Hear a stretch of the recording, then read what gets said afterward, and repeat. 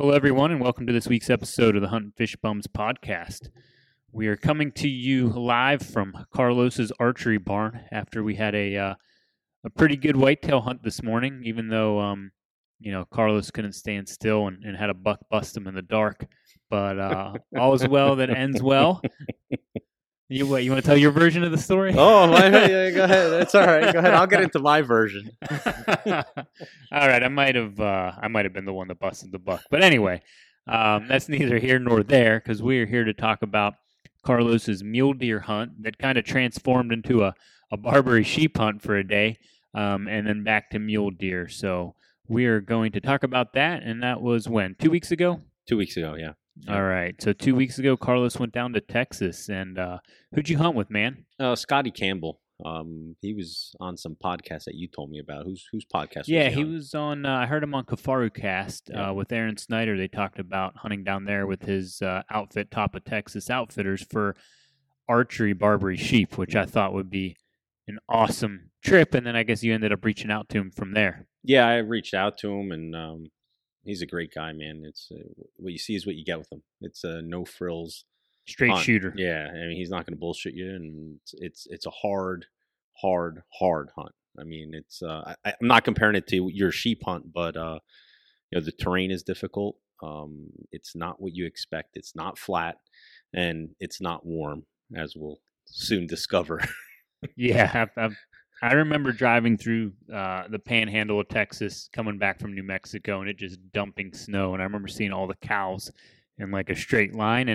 And based on the one time I went out west with you in an area where it's not known to snow, they had record snowfall, cutting our sheep hunt short by like 5 days. So I'm not surprised that when you went down to Texas, you got hit with another snowstorm. There's just a cloud over your head. That's it, man. It's just the way it works out. I enjoy every minute of it, and nothing ever comes easy. So that's right. It's better when it comes harder anyway. So what made you decide to go with mule deer? Because I know he offers whitetail, mule deer, and Barbary sheep. So how'd that kind of transpire when you talked to him and I don't know, how'd you end up picking mule deer over one of the other ones? Well, they've always intrigued me, the mule deer, based on what Jim Kelly always told me about them, the ones that he's hunted in Alberta. And he says it's a true hard spot and stalk because of the size of their ears. I mean, they could hear you come from a long ways, and it's just a difficult hunt. And I've never killed a mule deer before, and I really wanted to just go that route and to see what it had to offer. I couldn't go with, the guy who he has up in Alberta because the finances just wouldn't allow that. A lot more expensive. Oh, it's tremendous. But, he's that guy up in Alberta is also killing, 190 and 200 class mule deer. So when I spoke to Scotty, he was a straight shooter, man. He was like, look, if you're looking for the 190, 200s, this is not the place. I'm not saying that they can't show up. He's like, they're few and far in between. He said they're not like the ones up in the Rockies and the ones up into Canada. He's like, but you'll definitely stumble into a couple of 150s to 170 class bucks. I was like, all right, well, it's bigger than anything I've ever killed. So yeah, sounds like a nice deer. Did you guys? I'm probably jumping ahead here a little bit, but just real quick, did you see anything? Did you see any big ones in that? Yeah, I saw a tank. And we'll talk about that in a little bit, but it was typical. Nothing's easy, man. Like from the time I started talking to Scotty back and forth to just even getting him the deposit, through my bank, like they send it to the wrong address. So like nothing was simple. Nothing was simple from the beginning at all. Of course, I drove out, so that made the trip even harder because it was like 23 hours or some nonsense. You go in one shot? No, I broke it up. I stopped on the way down. I stopped in Nashville because, ironically, we were having our PBA convention in Nashville, unbeknownst to me, the same week that I was traveling. So I'm like, sweet, I'll just bum a room off of my buddy. I'll crash in at his place for a couple hours, and then I'll just drive the rest of the leg down. And it just worked out perfect, man. The ride down was long. and I completely forgot about the time change. So I was actually on the phone with my buddy. He's like, "Hey, when are you coming?" I said, "I'll be there in an hour." I said, it's saying I'll be there by 10 o'clock. Well, there's an hour time change and I'm driving. All of a sudden I look down at the clock and I'm like, mother effer, I got 2 hours to go. So that's a heartbreaker. Yeah, I completely forgot about that. Those are things that you don't think about, so, but, So why'd you drive? Just so you could take everything? It's just easier? Because I know I drive every time I go, pretty much. Yeah, I mean, I learned my lesson with flying because you can't bring all your stuff. You can't. I mean, when I did my 14-day pack in elk hunting, my original plan was, to drive out with. I think you were included in that, but you had the baby on the way. Then Matt, he got sick, so I was down to myself. So I was like, well, I'm just gonna have to make this quicker, so I'm gonna have to fly. And you're restricted. I mean, you're restricted to your bow case. And once you throw stabilizers, arrows, and all that, you're close to 50 pounds already. And then I had my frame pack and whatever clothes, so you're restricted to 50 pounds in each, unless you want to pay another airplane ticket to, get your equipment shipped out there. So, just driving, it gave me peace of mind to bring everything that I had. Cold gear, rain gear. And these are all things that I learned when I was out in Colorado by myself, a year and a half ago, 2 years ago, whatever it was now. But yeah, driving to me is definitely the way to go. It sucked, but it was worth it.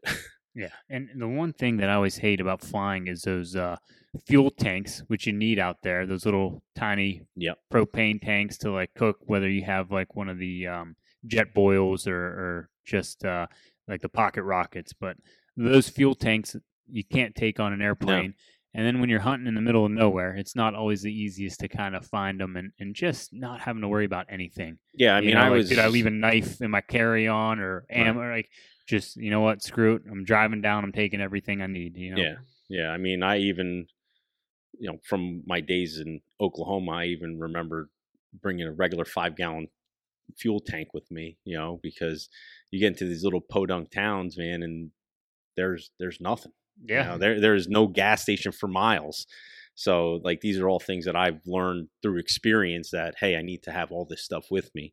But other than that, it was an enjoyable, ride. I mean, it's just farm country and you're just driving through the middle of the United States, so it's pretty good. Nice little road trip. So all right, walk us through here. Then you get there and you guys, you started hunting the next day or? Well, no, it was pretty funny. I pull my bow out and Scotty's like, well, what's your effective range? I was like, oh. I said, I won't shoot an animal past 65 yards. I said, but I could shoot out to 100. And you could tell, like, in his face that he was, like, questioning me. So I had a 25-yard spot that I brought with me. Which is what, like a 2-inch circle, maybe? Yeah, or 3-inch about that. Circle? Yeah. Yeah. So I tack that up and I shoot my 65-yard pinwheel him. And then I go to 80, pinwheel him. And then I go to 100 and pinwheel him. And he goes, all right, well, then we're ready to hunt. Yeah, but I'm sure from his perspective, he probably hears that shit all the time. Right? Yeah. Like every single person with I shouldn't generalize every single person. Right. There are very few people that I have met that are like, I'm really only comfortable shooting 20 yards. Everyone's like, out to 80. I practice every day. I can shoot 80 yards. And then, you watch a group at 80 yards and it's just like, okay, maybe one of those would have hit the deer. Yeah. All right. So you're saying 1 out of every 5 is pretty good at 80. So I'm sure when he saw you just stacking them, different story. Yeah, no, it and it's the truth, man. Like I for me, there's a lot of variables in my mind when you're trying to kill an animal, at long range, and I feel confident and comfortable at 65 yards. Like that's. If they're in that range, I know I'm 100% certain I'm going to be able to take that animal ethically, with no doubt in my mind. Granted, things could shake loose, the animal could move, conditions could dictate that, but 65 yards, I'm 100% certain I'm going to succeed and take that animal. Yeah, I mean, and that's based on your capabilities and your practice, and obviously you've competed and won at the highest level in the bow hunter class, which Yep. is exactly the same setup that you're using hunting. Yes. So you're consistently hitting 80-yard, spots Mhm. with your bow. So Yep. yes, shooting a deer at 65 isn't like Carlos just goes in his backyard, he puts a pie plate out, and he hits it 3 out of 6 times and is like, oh yeah, I'm good at 65. No, this guy's consistently putting him in the X at 65 yards. There's a big difference. And I know you were out here before that hunt shooting bear shafts at 65 yards because I remember telling you off because Mhm. your bear shaft groups at 65 were out of your hunting bow were better than my actual groups out of my target bow at 65. Yeah. I did a little French tuning and fired away on some bear shaft arrows at 65. And I think I even told you, I said, I think I'm going to try this out to like 80 or 90, but I never got around to it. 65 was my max with the bear shaft. So, yeah, I mean, the equipment I was confident in the equipment. And then, I bought that Sitka gear, which, look, for the price of it, like, I'm going to be real. I mean, I don't know that if I had to pay full price for it, if I'd buy it. I mean, to be dead honest with you, are there certain features in that Sitka gear and that equipment that I'm absolutely in love with? Yes. And you know what it is? The knee pads. I mean, those knee pads saved my ass. But I was worried about the durability of the stalking ones because they're very thin. But Which ones did you get? The Apex or these? the Apex, I think that's their stalking series, whatever. They're thinner. They're more for like a summertime, So they're springtime probably hunt. a little bit fleece or They have it almost looks like the pullover we wear. okay, It's gotcha. that, Yeah, so that yeah, that thinner can get, material. that can get ripped up, especially out west when there's a Yes. lot of briars. I mean, you're probably wearing gaiters to help protect that, but Yeah, I borrowed your Gators, which is huge. But I spoke to Scotty about those pants, and one of the kids that he hunted with and guides for him occasionally here and there, he said he wore those pants and went through some nasty thick cactus and some oak brush and nothing. The pants were fine, no issues. oh, nice. But it's like I looked at the price and the quality, and it is what it is. Hey, I've said this on many podcasts. Yeah, I agree with you. I get it. Because the stuff does work, but I also don't pay full price. Right. If I had to pay full price, I guarantee you I would not have it. Other than maybe the mountain pants with the knee pads, I'd probably fork over the money for that. Right. But having a very good friend who works for the company and gets friends and family discounts, that intrigues me. And then I'm gonna fork over the cash to get it at a discounted price. But Right. it's quality, and I've also expressed my opinion with even when I forked over the stuff for the Kuiu is the pants. I shredded the shit out of all of them. Like I do not buy their pants at all. You mean the Kuiu? The Kuiu, yeah. Like I even got my dad a pair, and he doesn't really hunt like he used to, and he shredded them in like 2 days. They're just not durable. My experience is that. So the Sitka has been way more durable. Again, I'm with you. I'm not paying full price, but through the friends and family discount, that's where I get it. And yeah, it makes it much easier to swallow at like normal pricing. But like today on our deer hunt, right? I'm not wearing anything Sitka. The clothes that I got that I've had since I was in high school that are a quarter of the price. Yeah. Have still lasted and are still good. Now, Yeah. would I want to be hiking mountains and all this? Hell no, I'd be sweating my ass off. Right. But, everything's got its own kind of purpose, and I'm sure you can find some quality stuff that'll last relatively well, even if it doesn't have that, Sitka brand name on there. Yeah, no, look, like the one piece of equipment that Sitka made was that hoodie, man. That's the core heavyweight hoodie. Yeah, that's I like key. That too. I mean, you turned me on to that, and I think I'll wear that on every hunt. I mean, it's just the right piece of equipment. I mean, that thing is on the money. The pants is to be determined. Yeah. When we'll talk about that in about 2 years when I start pounding them, if they're going to hold up or not. Yeah, and I'm talking like, from my opinions, this is like probably 5 or 6 seasons of doing at least one, if not multiple hunts out west, whether it's numerous trips to ibex hunt, Barbary sheep hunt, elk hunt.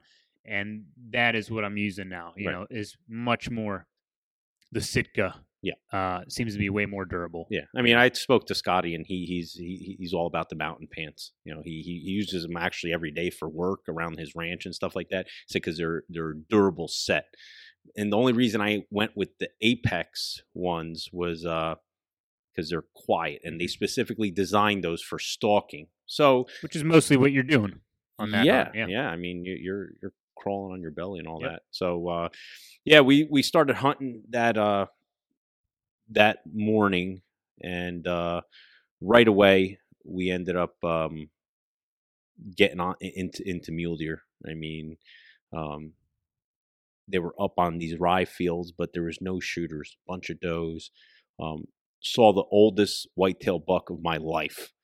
The damn thing had arthritis and was like literally dragging its back leg. And I looked at Scotty. I was like, how old is that thing? I said, that thing has to be like 14 years old. He's like, nah, I think it's probably closer to 16.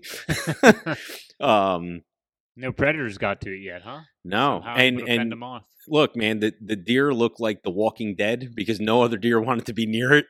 It looked like a zombie dragging its back leg going. And every deer that saw it would just scatter and scamper away. And I looked at him. I said, I would absolutely just shoot that deer because it's old. And he's like, yeah. So whatever, the morning hunt ended somewhat uneventful. I think we ended up seeing 8 mule deer does, 10 or so whitetail does, 3 mule deer bucks that came out, and there was one inside the thicket that all I saw was its back, and it was substantially bigger than the rest, but we couldn't see what it was. So we opted just to back out, and it's funny. He has a saying, when in doubt, back out. So that's what we did, and I wasn't certain. He wasn't certain, and I don't want to booger it up. So, we slipped on out, and then we get back to the car, and then we actually had a decent conversation. He's a good dude, and he's like, hey, I want to know what type of deer you're looking for. So I look at him. I said, what do you mean, what type of deer am I looking for? He's like, inches. I said, dude, I'm not into inches. And he's like, what? And I said, I'm into a quality animal, and I'm here to enjoy the hunt. And he looked at me. He goes, you're one of the few, if not the only guy that's ever told me that. And then, he got into some stories about, some other hunters that are well known that were demanding certain things, and he's not that type of guy. So they sort of had a falling out, and, we just hit it off, and we just kept, moving around and glassing, and we continued. And it's just like elk hunting, once they're bedded up, you're done for the day. So you bed up, and it was awesome, just seeing the terrain and everything like that. So how'd you guys hunt? I want to touch on that. Are you guys driving and glassing? Are you guys hiking up to high points and checking out the terrain? Like, what was the typical strategy? I'm guessing just getting up high and trying to find them and then make a play. Yeah, exactly. Okay. Get as high as you can on the highest peak, on the highest point, where you could see multiple canyons and ravines and fields. And that area is very, very different. It's like New Mexico where we Barbary sheep hunt, but it's opposite. It's inverted. You get what I'm saying? Like, yep. Like there's depressions. Yeah, the depressions are very steep and nasty and real thick and canyony.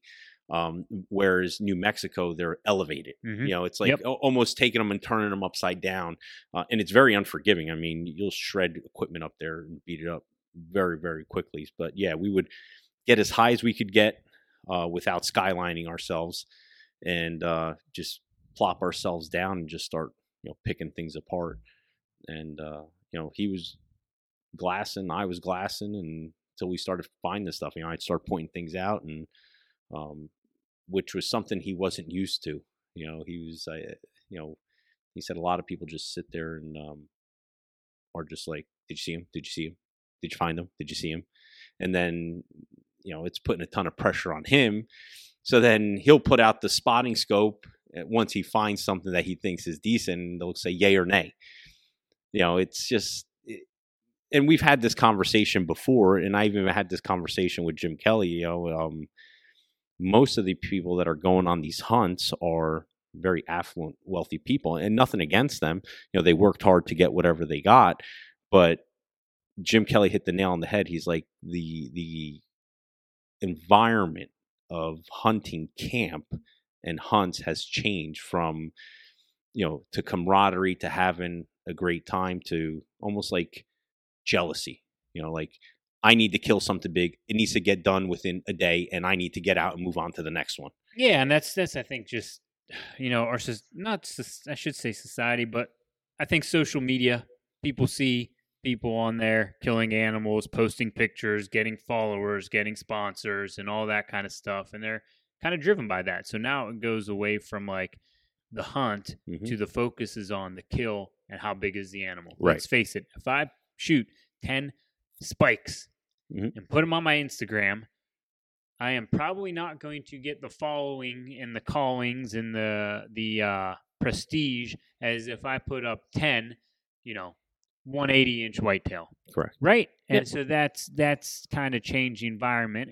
And I don't think everyone's like that, but it's certainly driven a lot of people. I mean, hey, look now with how many people that were famous or had a big following, and then something comes out like, oh, they actually shot this animal behind a high fence and made it seem like it was some backcountry operation, or they poached this or shot this at night, like that's just putting pressure on people. And I think they're kind of trying to get that following and trying to kind of turn it from the hunt into the animal for other reasons than enjoying the hunt.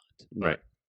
Yeah. And, I think that's what, once I told Scotty that, you could see it like he was relieved. Like it was like, oh, all right, good. Yeah, I'm sure if you think about it, if you're in his situation, you're going to feel that pressure too. If it's someone that's just constantly like, hey, where's that 180-inch buck? Where's that 180-inch buck? I gave you money. Where's it at? Like, get the fuck out of here. We're here to hunt and enjoy ourselves. And exactly. And that's it. So, yeah, I mean, like the first day ended uneventful. We hunted. We had a couple white-tailed does come in right at last light, which was pretty funny, because he loves using this nose jammer stuff, and I think I was telling you about it, and he sprays it on his gaiters, and I sprayed some on mine, and look, man, they knew we were there, but they didn't blow. They stomped a little bit and then just migrated away. But I also think that's because of lack of human interaction. I mean, that's point blank. I mean, I think there's like 3 roads in that area. I'm not kidding you. There's probably like 3 main roads, and then the rest are just gravel, dirt farm roads with a speed limit of 70 miles an hour, and it's a one-way street. And I'm like, oh boy, But next day we went to a whole different area. We went further north, which was even more mountainous, and that's when we got into a real nice 5x5. I call it a 10-pointer. They call it a 5x5. Whatever. At the end of the day, it had 10 points. There you go. So I had to get the jargon down right, because they would sit there and laugh at me. Actually, early in that morning, we stopped for a cup of coffee, and they had some pecan coffee. Well, they said, "What'd you say?" I said, "Pecan." It's pecan. I was, it's pecan. I was like, all right, whatever. Pecan. Who cares? I want some of that coffee. So it was cool, hanging out with him and just learning, different parts of jargon, lingo. But that morning, we got to this high ridge, and right away I throw my glass up. Boom! I see a nice 4x4, and I'm like, wow, look at that one. And then I scan over to the right, probably 60 yards up to the right, and I see a 5x5, and Scotty was looking down another ravine, so I tapped him. He's like, "Yep." He's like, "That's a good one. You like it?" And I'm like, "I don't know anything about it. If you give me the green light, it's on." I love it. Give me the green light. I'm gonna love it. Let's go. So he's like, "Yeah." He's like, that deer's been up in these canyons for he said about 5-6 years. and it's actually the photograph of that one that you sent me on his Instagram, the one that had the velvet. It was that one. Yep. And real high rack, probably only like 18 inches wide, but man, it had it. It had the mass, it had everything, and it was a great animal. So we're watching them, and they're not leaving this canyon. So we finally decide we're going to make a move, and we make the move, and we basically get pinned down, and we're both on our bellies for easily an hour plus. It was funny because he actually took a video, and I'm flopped on my back, and my face is windburned, and the sun's right in my eye, and he leans over with his phone. He's like, "So you enjoy it now?" I said, "Yeah." I said, "I'll enjoy it more when I get down there and I put an arrow in him." So he started laughing, and the issue was that these bucks were just bedding in areas where they were in the advantage. That's why they're there, right? And that's why they're so big. And they didn't make a mistake. And then finally, we caught a break. Both bucks separated, which was huge. Less eyes. They were both together within a 20-yard radius of each other the entire morning. Then finally, at 10 o'clock, the smaller of the two, the 4x4, broke off and went down its own canyon. And that's when he's like, "All right, you ready to do this stalk?" And I'm like, "All right." So we belly crawled to the edge of the cliff. And of course, what happens? The wind is horrible. It's blowing at my back right down to the animal. But we were so high that, it didn't pick us up. So Scotty was like, "Well, you're going to have to do this on your own." I said, "All right, well, I'll figure it out." I said, I learned quickly. So he started giggling. He goes, "It seems like you do."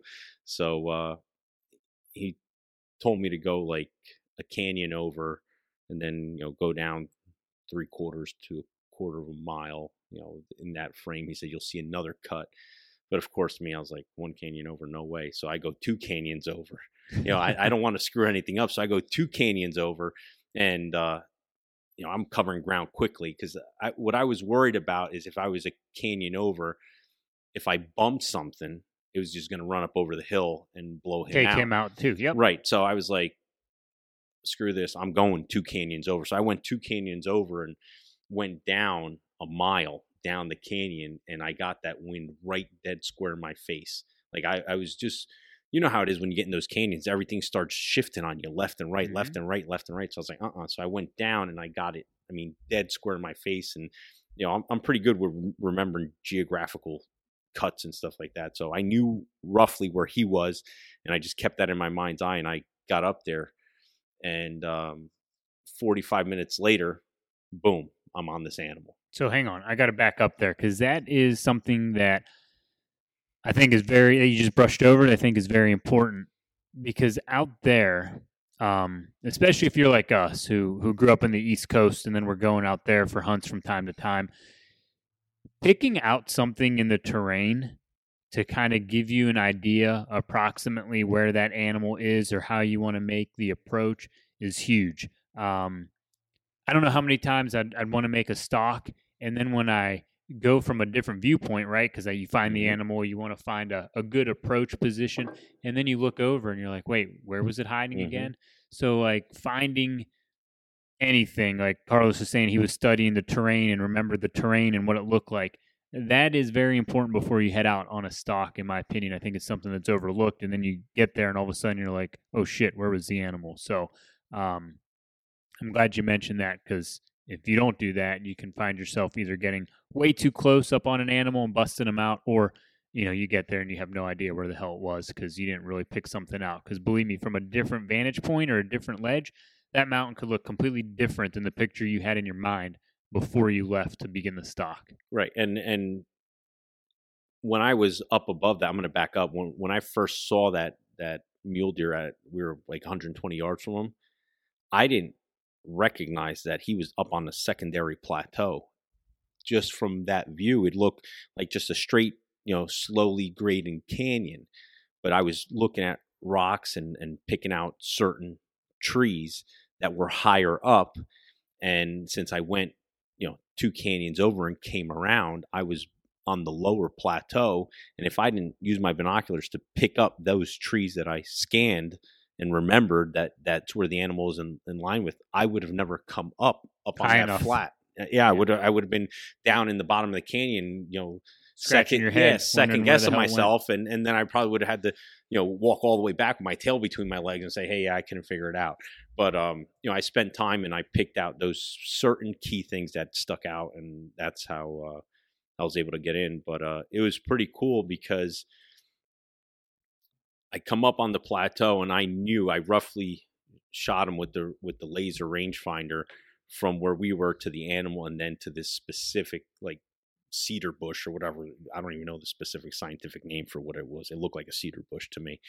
And both of us came up that the animal was 40 yards from that bush, we roughly, give or take. So I come up and the animal's just bedded away from me, and I just see the back of its antlers, and I'm like, oh. I already had it in my mind. I said, this is a sealed deal. I said, this is over with. So then I started getting cocky. I wanted to do the Bob Colenteri ninja move. 60% of the time, it works every time. Yep. So, now I'm like, I got all this new Sitka gear. I'm like a ninja. They can't see me, So I slip in, and we actually have a photograph of it. It's an awesome picture. And I get 28 yards from this animal, and I'm like, it's over. I already, I'm confident. This is done. It's over. I already got a smile from ear to ear. I'm 28 yards from something that the kill zone is probably the 55-gallon drum lid.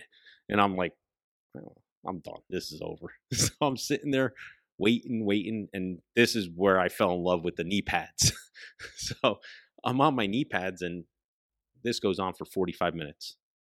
This thing's eating its cud and looking other ways, looking backwards. And it looked at me like 2 or 3 times and didn't even know I was there. So Scotty was very adamant about telling me, he's like, when these things stand up, you're going to see their head rock. They're going to, because they're so heavy that they got to rock their head back for leverage. So I'm waiting for the rock. And he's like, and then once they rock, they're going to stand up, they're going to piss and stretch out. He's like, when they stretch out, shoot them. Okay. Well, it rocks. It stands up. It doesn't piss. It whips around 180 degrees, looks at me, and gives me the middle hoof and goes tearing ass off the side of the mountain. It picked me. Really? Oh, dude, it picked me out like nothing. And I was behind a bush, and I was all twisted up. Yeah, we'll put that picture up because you sent it to me. I think Scotty took the picture, obviously, when you were on the stalk, and you look like you were hitting really well. Yeah. But I mean, think about it. These animals are hunted by mountain lions, and I'm sure mountain lions could hide a lot better than I can. I'd say so. Yeah. So, it didn't do what he'd said it was going to do. It didn't piss. It didn't stretch. It must have caught something. Whether it was a shine off my arrow, it caught something that it picked. It didn't like. Yeah, it was like, spun, boom, gone. So then we spent that entire day looking for that animal. The good thing was that it didn't run out of there like, oh my God, like this thing's, it knew something wasn't right. It didn't smell me. It bounded up. It got up to now, after ranging it, after it took off, it's got up to 63 yards and stopped and looked down at me and was just looking at the bush. And then it just walked up over the next canyon. If I would have known that bush was 63 yards, I would have shot it right there because it was perfectly broadside. But the first thing that happened is my heart sunk, and I was just like, oh, it was like, I had I went from the highest of highs to the lowest of lows in a blink of an eye. I mean, that's what happened. That's hunting. Yeah. But I mean, look, tree stand hunting here, it didn't give me that. Like, I don't get crushed, like emotionally crushed if a deer picks me out of my tree stand here at my house. Like it did this morning. Yeah, exactly. Like it doesn't even faze me. But this was just so upsetting, because I put in the time, the effort, and I got into this thing's bedroom, man, and it had no clue I was there, which you got to experience it to understand it. Yeah, you did the hardest parts. I mean, the For me, I don't know why. I mean, because you've hunted with me out west. Like, I enjoy the shit out of glassing, and when I find an animal, it's like it's awesome. I get the excitement because I'm like, this is great. We found one, and that's just when it starts. Yep. Then the hardest part, getting within range. Now these animals are hunted all the time. They're going to bed in areas that are, like you said, give them the advantage, and then you beat that. Yep. And then it's like for you, like. The shot, a 28-yard shot, it's just like, yeah, you're probably laughing about that. Like, yeah, it's game over. Mm-hmm. So I can imagine you're like right on the cusp of victory. Yeah, I was ready to fling an arrow in that thing and put my hands up like I just won a gold medal, But yeah, it mentally drained me because it's just like you said, man. You're right there. It's almost sealed. The tag is almost punched. And it was rough. It was a tough pill to swallow. I'll tell you that. Mentally tough. Because I was right there. I could hear it breathing. I mean, I was 28 yards from me. I could hear it breathing and chewing. And I'm like, it's over. This thing has no clue I'm here. Hindsight, should I have just stayed at the 40-yard mark where I know I'm accurate and just as deadly as 28 yards? Yeah, but this was my whole thought process. If I could get in close and make it a higher probability shot, then why not? And that's what I kept telling myself. The closer you get, the higher the probability of you harvesting that animal quickly. And if you have the cover to do it, why not? If you don't have cover, then yes. Right. Don't roll the dice. But if you got the cover, then get as close as you can. Right. And but that's how my mind works. Like I want to harvest this animal quickly. I don't want them to go far. So the hunt ended. We were seeing smaller mule deer, nothing worth stalking. Some nice whitetails.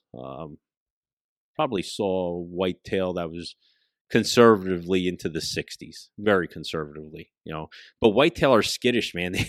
Those things, you would blink your eye and they'd be gone. They'd just jump off the mountain, The mule deer, they seem to, I don't know if it's because they're bigger. They're a bigger animal. They're not as skittish. They're a little standoffish. You know what I mean? Like the one thing I did notice is those whitetail and those mule deer do not play well together. They do not like each other. They go opposite spectrum of each other. I think it's just because the whitetails are just scatterbrains. They're very jittery and jumpy, and I think the mule deer is more relaxed. Just wants to take everything in as far as where its next move is going to be. It's very methodical the way it moves. Like you'll sit there and you'll watch these mule deer bucks and these mule deer does before they even take a step. They're watching, they're looking, they're checking, and then they move. A whitetail's just going, and all of a sudden it gets a snoutful of what it does. Like boom, it goes in the opposite direction to 100 miles an hour. These mule deer are not like that at all, from what I've learned. And I'm no mule deer expert by any stretch of the means, but being out there, that's what I saw with those animals. Nice. So you had back, tail between your legs, no other chances at him that day, right? No, nothing at all. And we burned our eyeballs. I mean, burned them. And then the third day, the fun day. That day was, if I thought that getting 28 yards within a mule deer and him blowing out on me was heart wrenching, the third day was, as Jim Kelly told me, I probably would have hung myself. It was very, very disheartening. First of all, what was that? First week of October, second week of October, whatever I was, yep. And here we are. No, we're in mid to late October. It was a week ago, 2 weeks ago. So whatever it was. Late October. Yeah. 22nd, I think. 22nd. And you're here in Texas and you're like, it's warm, it's nice. And then you look at your phone and it says snowstorm.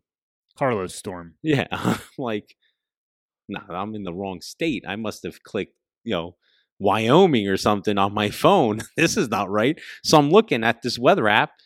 And it says, 6 to 12 inches of snow. I said, are you effing kidding me? This is bullshit. I was like, we're in October. I'm in fucking Texas. And I got a snowstorm coming. I'm like, this is just my luck. So I confirm with Scotty. He's like, oh yeah, it's definitely coming. So I'm like, all right, whatever. I just got to deal with it, and I'm going to get it done in this nasty weather. I could care less. So we go up to this new area, and we get up as high as we can, and that's when the fun begins. We're picking up mule deer, and they're all over the place. And then I happen to scan left, and I see a ginormous Barbary sheep or aoudad, whatever the hell they call them there. And I was just like, that's what I want. So I hit Scotty on the leg. He's looking at the mule deer, and I'm like, that is what I want to kill. And he's like, oh, he's like, that thing's a giant. That's what he tells me. And he's like, well, dude, it's your hunt. And I'm like, so you don't have a problem with me taking one of these? And he's like, no. He's like, if you want to take a Barbary sheep instead of a mule deer, he's like, you do what you want. He's like, it's your hunt. He's like, but it's one animal. So I'm like, whatever gives me the first shot, that's what I'm taking. So I'm watching this one, and it's by itself, which from, hearing your stories and, seeing your footage of the Barbary sheep, like, I was expecting to see like 20 or 30 of them together. Well, I'm just seeing this one, and it's giant. It's by itself. I'm like, this is great. He's going to lay down, and I'm going to get in. Well, unbeknownst to me, on the, what do you call that? The rock ledge or the rim rock. Yeah, right on the rim rock. It looks like it's alive. They look like ticks on it. Oh yeah, going all through there. Oh, they're running back and forth, and I'm like, oh my God. And there's 60 plus, between the ewes and the lambs and other rams. There's more than 60. I lost count. And now the problem is I'm pinned. You can't move. And these things are anywhere between 600 to 800 yards away, depending where they were on those ledges. And they're in bushes, they're out of bushes, they're jumping up the cliffs, they're running down the cliffs. And we're glassing. I'm trying to videotape. And then this monstrosity just steps out. And Scotty looks at me. He's like, that's the one you have to kill. And when somebody looks at you who's been around these animals for an extensive period of time and gives you this look that he's not messing around, like that's the animal, it's a good one. Yeah, it's the real deal. So I take the camera, I throw it away, and I throw the glass up. And man, that thing was impressive. It looked like it had, its bases were like the size of cantaloupes. I mean, and they just swept back, and he was like this dark, like mud color. Like he was like chocolate. Like he was very dark, extremely dark, where everything else was light and young. And when he stepped out, the whole mountain just cleared. It was like parting the Red Sea, man. He was like the big boys in the house, and nobody wants any part of him. I watched, 6 or 7 good rams just run right away from him. They just ran. They ran right off the mountain because once they saw him, they knew he wasn't messing around. Yeah, and I know from my limited experience, I mean, they're rutting probably right around that time or pretty soon. So I'm sure no one wanted to kind of mess with them. Although, in New Mexico, I've seen like lambs at like the weirdest times, which tells me these things probably breed whenever the hell they get in heat. It's not like the whitetail rut or something like that where you got this specific, 2-week window. I've seen some weird shit in New Mexico where if I do the math, I'm like, man, that thing would not have bred anywhere near the fall. So, I'm sure you seeing all them and them getting out of the way was probably during, if there is a rut, probably during that time for them. Yeah, there was definitely one hot, what do you call it? Ewe. Yep. She was definitely hot because he was with her the entire time. And any billy or, younger lamb or anything that came near it, he would just challenge him right away. There was no playing with him. He was like, she's with me. Yep. And it got to the point that he was chasing them off so bad that the entire group of 60 or 80 of them actually went 2 canyons over. They got away from him because he was not playing around. And he was up there tending her and running her up the rocks and down the rocks. And the rocks that they were running up and down, like you would need mountain climbing gear. And they're just up and down like nothing. Mm-hmm. So finally, we lose sight of the big group. Like I saw them coming down into the canyon, like below us, but I didn't know where they were. And the problem is, like, their vision's incredible, and you don't want to skyline yourself. So we start hearing the rocks click, click, click, click, click, click, click, and I'm like, they're below us, and I know they're below us. So I slide on my ass, and in this, I'm trying to keep an eye on him, the bigger one, and the you, and I peek over, and there they all are. They're 60 yards below me. I'm like, oh, this is awesome. Now the storm is in full swing. There's sleet. It's sideways. It's off my face, and it's stinging. I mean, this is like, BB-sized pellets just hitting me in the face, and I'm like, oh my God, my eyes are tearing, and I'm like, only me. This only happens to me. And now it starts thundering, like just thundering and lightning, and I'm like, I'm dead. I'm like, dude, I'm holding a piece of aluminum in my hand that's the biggest conductor. On top of a mountain. Yeah, on top of a mountain. I'm probably the highest thing on top of this mountain. And oh yeah, that's right. I have a stainless steel broadhead along with a stainless steel outsert on the end. Definitely going to get blown up when a lightning bolt comes. And I peek over, and you sees me, and it was lights out. She lets out that, ah! Yep. And it was like a Chinese fire drill. They're running. They're just jumping off the cliffs, like full board jump. So now I'm in full panic mode. I'm like, where are they? Where are they? Where are they? Boom. I see the you and the big Billy. They had no clue what was going on. They just thought these things were acting like a bunch of idiots, and they're coming down the same path. The you goes through. I ranged her 60.2 yards. So hang on. So these things spotted you, the big group. Yeah. One let out like an alert bark. Yep. They all ran off.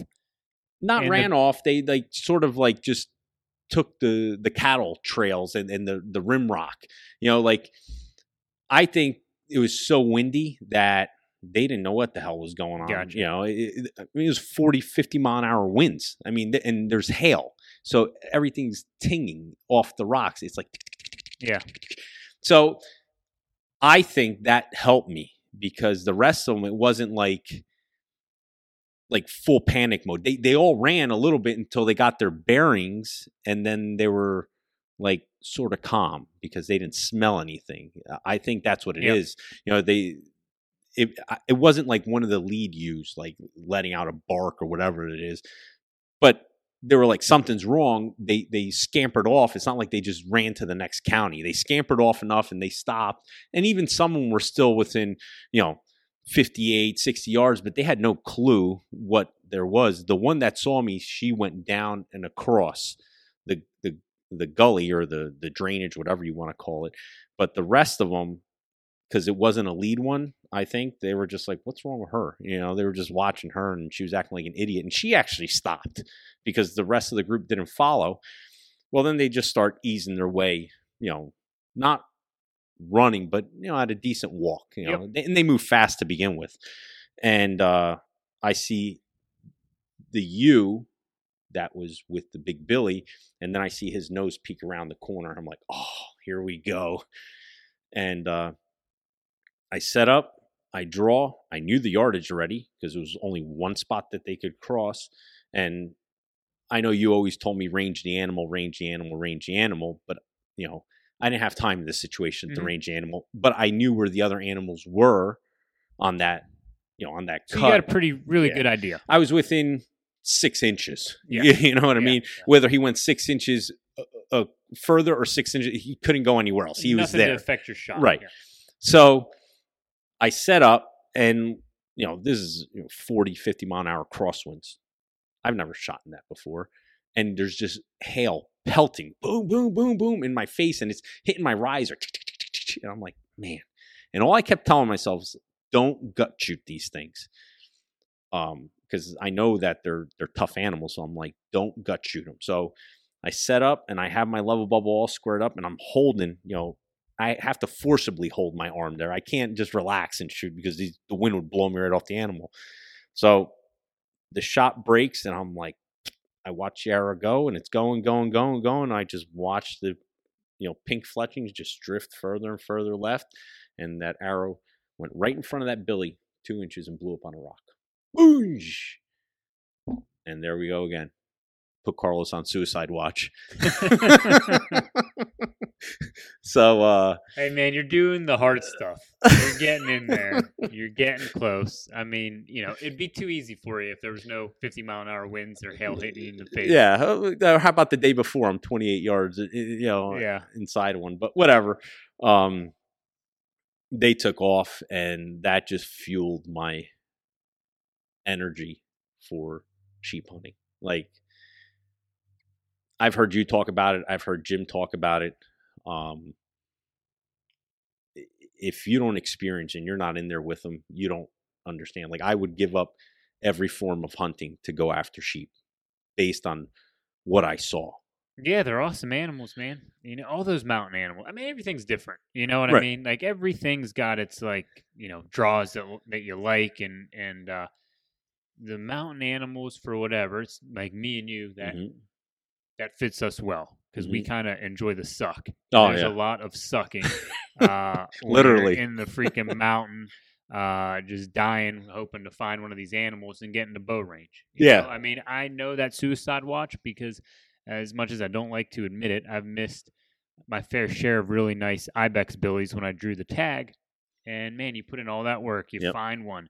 You see other hunters just walk right by and don't even find the ibex, and you're like feeling good about yourself. You stalk in, you get a good shot, and you're like, that was a great shot, and you still miss. It's just suicide watch. The bad thing is, on the ibex, I'm literally standing on a cliff. I'm like, someone grab me. Yeah, no, I was on the cliff, and I'm like, well, I don't know how high this cliff is, but I'm sure it'll definitely cause some damage if I jump off of it.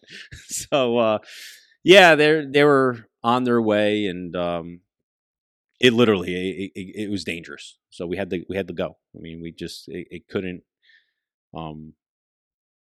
It wasn't safe. Let's put it. And I'm rugged, man. Like, and just like you, like we don't care. We'll go where we got to go and do what we have to do. But when there's literally bolts of lightning coming down, it just didn't sit right with me, And I was like, I was like, all right, we just got to go. Yeah, you're a little smarter than me. Yeah.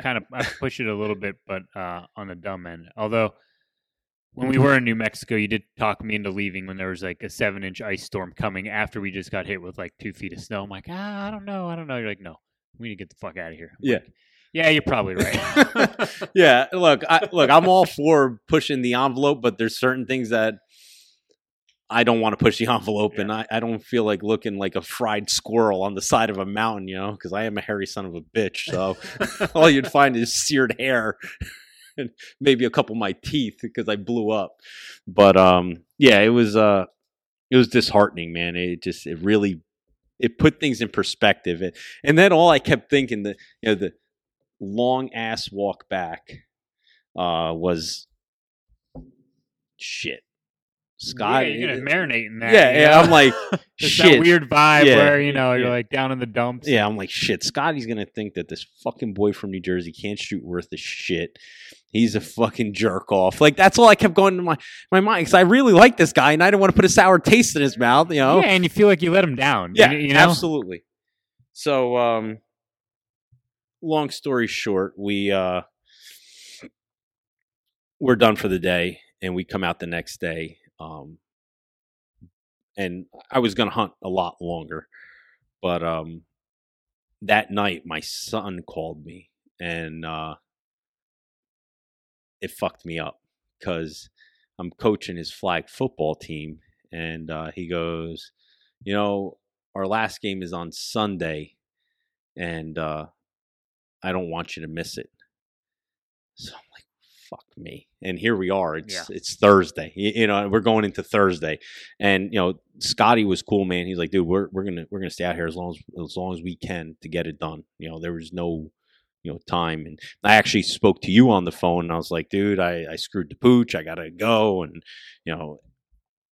look, if I were single, then yeah, whatever. But when your son is talking to you and, he's basically like, don't let me down. I want you here. And you just missed a world-class animal, got in close on another world-class animal. It's like, dude, why would you say this right now? And my wife, she was great. She was like, hey, stay as long as you got to stay. And I was like, yeah, it's not the point. I said, why'd you put him on the phone? I was like, because it came from his mouth. I said, if it would have come from her mouth, it would have been like, yeah, whatever. I could care less. But it came from his mouth, which completely messed me up. I mean, I couldn't even sleep that night. Yeah. So whatever, we get up in the morning and there it is, a foot of snow on the ground. I'm like, all right, great. So, Scotty was very optimistic. He's like, dude, we're going to be able to pick these things out. And I looked at him, I was like, yeah, we're going to be able to pick them out quickly and they're going to be able to pick us out just as quickly. And he started laughing. He goes, yeah, you're about right with that. So we climb up in that same mountain range and boom, we get right into them. And we find a tank of a mule deer, a tank. It's easily into the 190s. I mean, it had everything. It had the height, the lift, the mass. It had it all. And we end up crawling and we get 70 yards from, ironically, the one I end up killing. And Scotty's like, ooh, he's like, that's an old animal right there. He's like, that's a real old animal. So I'm like, all right. But he's like, but that's the man. And he points to the 190. So I'm like, all right, so what are we doing? He's like, we need to back out and we need to just watch them. So these mule deer would just stand up and eat and go back down, stand up, eat and lay back down. They weren't moving. They were just standing up, eating the brush around them, laying right back down. They got a foot of snow. They don't want to burn the energy. And, we basically came to the conclusion that in order for me to make it back home for my son's game on time, I would have to leave no later than 1 o'clock. So here we are. It's already 10 o'clock and we're on the side of this mountain and these things aren't moving anywhere. And Scotty's like, you got to go down into that canyon and come up behind them. He's like, if you come up behind them, he's like, you're going to be able to shoot that one. It'll be a 60-yard shot, the big one. And the wind wasn't right. And I said, Scotty, the wind's not right. And he's like, dude, he's like, it's your last hours of the hunt. You just got to do it. Go. You just got to go. Yeah. He's like, you got to go and see what happens. So I was like, I could just come back. I said, I'll just come back. And he's like, well, when are you going to come back? I said, I don't know when. He's like, exactly. You don't know when you're going to come back. He's like, you got to do it and you got to do it now. So I'm like, all right. I was like, dude, I don't want to booger this up. I don't want to blow them out of these canyons. And he's like, they'll come back. He's like, if you blow them out, they'll come back. Okay. So I drop down, hike up 2 canyons over, which was probably like 1,000 yards. I had to hike down 1,000 yards and then come up the backside. And that would have put me right above them. Well, I'm climbing down in there and I'm like, this is bad. Because I could feel the wind is just dead in my face. And I was like, as soon as I go up there, it's over. And I get down in that canyon. I come up the backside and I just peeked my head up over the top. Well, the one that I end up killing is standing 40 yards from where I was just standing because he smelled me already. He's looking back at me and I'm like, mother. I'm like, but the other ones have no clue I'm there. I'm like, look at this shit. Well, what happens, there was another canyon with a depression. It was actually pulling the air in an opposite direction because it's weird. I didn't know that, different terrain changes causes the air current to move differently. So I get up behind a yucca bush and I look to my left and I'm like, look at that. This fucking 190 is feeding right towards me. And I'm like, it's over. Here we fucking go. I don't know where the other ones are, but he's by himself. And then I just see the tips of the other antlers, but they're just in the general area where we saw him. And I'm like, holy shit, I'm going to catch a fucking break. Here we go. So I click the bush right to my left, 65 yards. I'm like, it's over. He's feeding right to it. He's on that line and he's hitting every bush on that line, just eating the brush off of it. So he gets there. He's on the backside of it. It's 70 yards. I said he's going to swing right around because it was the only bush that was left. After that, it was just open country, cactus, and he's not going to go over there to eat. He's just going to eat around that bush, and he was more than likely going to bed there because it was a big bush. So he's working counterclockwise, and I get to full draw, and then right below me I hear, whew, and I knew what that was. The other two that were 160 class bucks were down in that drainage where the wind was blowing, and they were looking right up at me. So when you moved, no, they smelled me. Smelled you. I was at full draw, and they smelled me. And I don't know how to this day that 190 knew to look right at that bush. And he whipped his head around. He looked, and he's like, boom, gone. And he took off like to the next county. Yeah.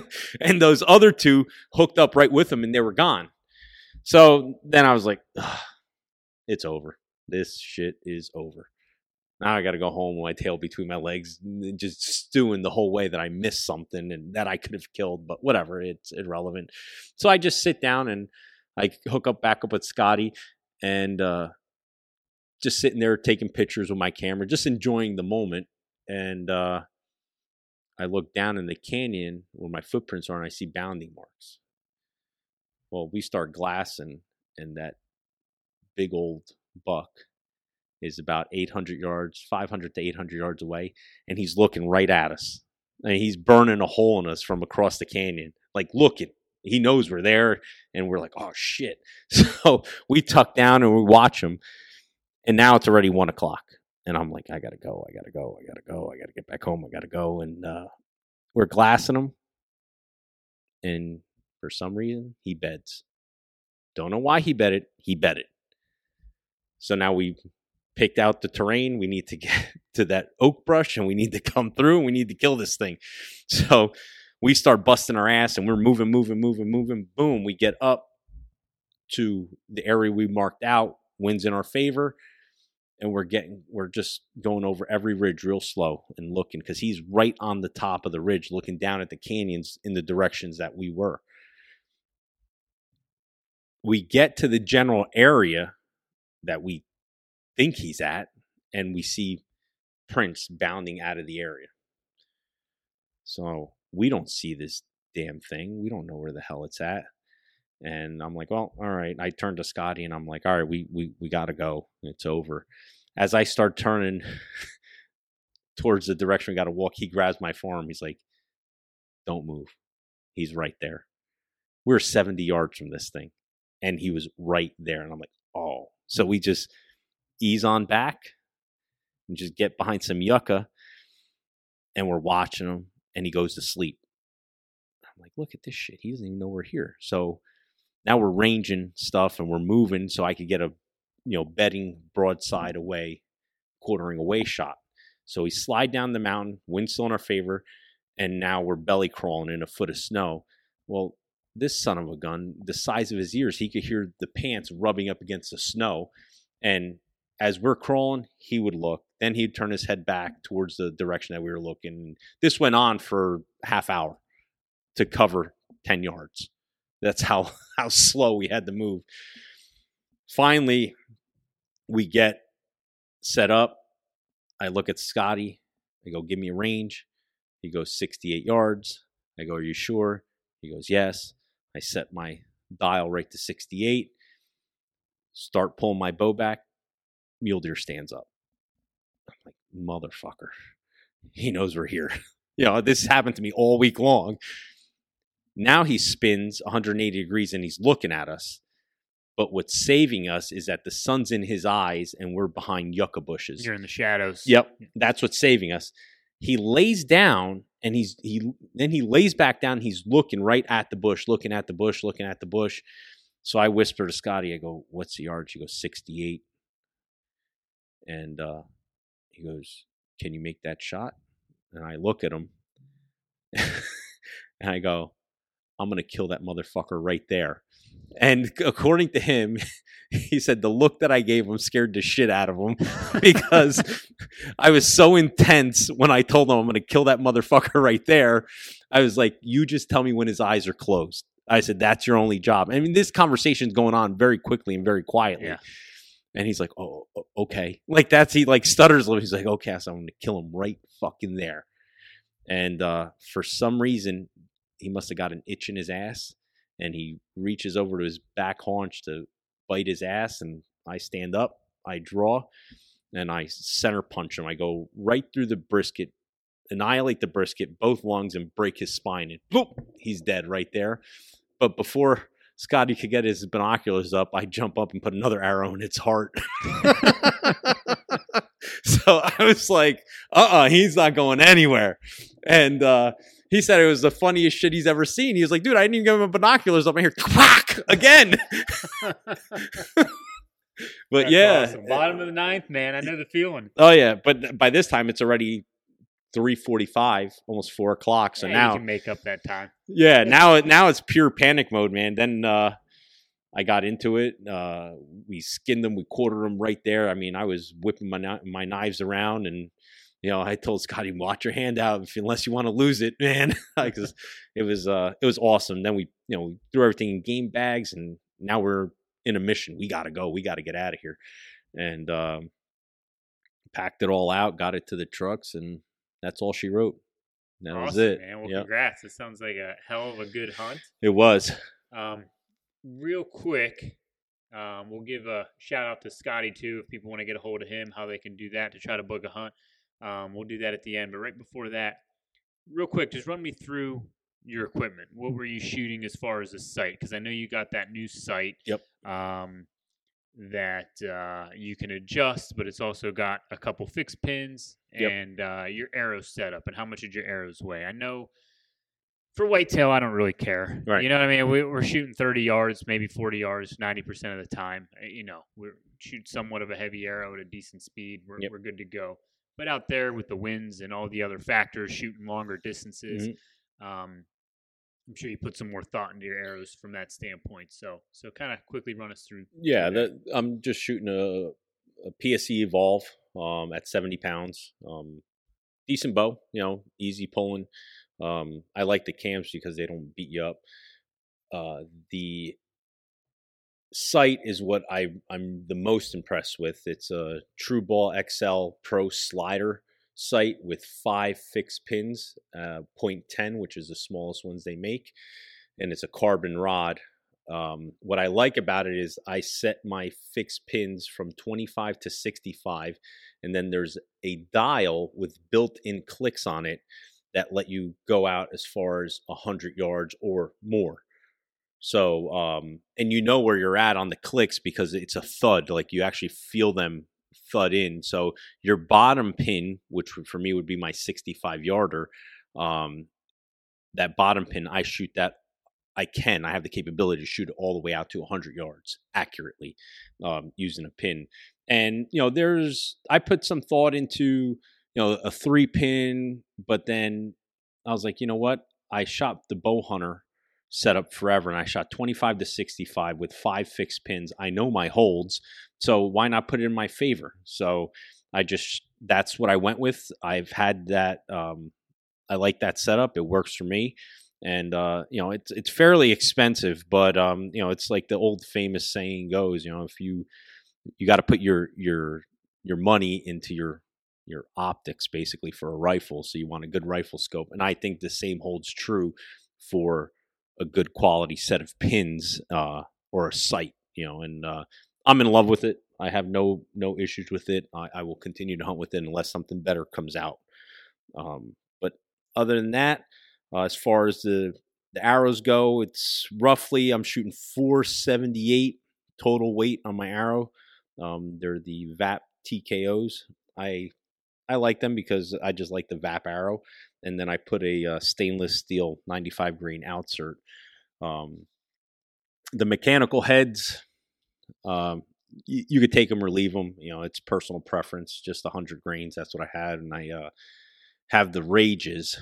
But Scotty turned me on to these mechanical heads that are called Sever broadheads. And I was very impressed with them from what I saw with Scotty. That's all he hunts with. He's shot like 16 pigs with the same mechanical head. That's unbelievable. That's awesome. And what I like about it is it comes with a set screw that you put into the shaft of the mechanical mechanism that doesn't let the blades deploy. So you could do all your tuning and all your setting with your mechanical heads instead of like that practice one that Rage gives you. I never use that thing. I just sacrifice a head or two. I'm like, you know what? I'm going to buy a couple, and these two are just going to get shot to shit. Right.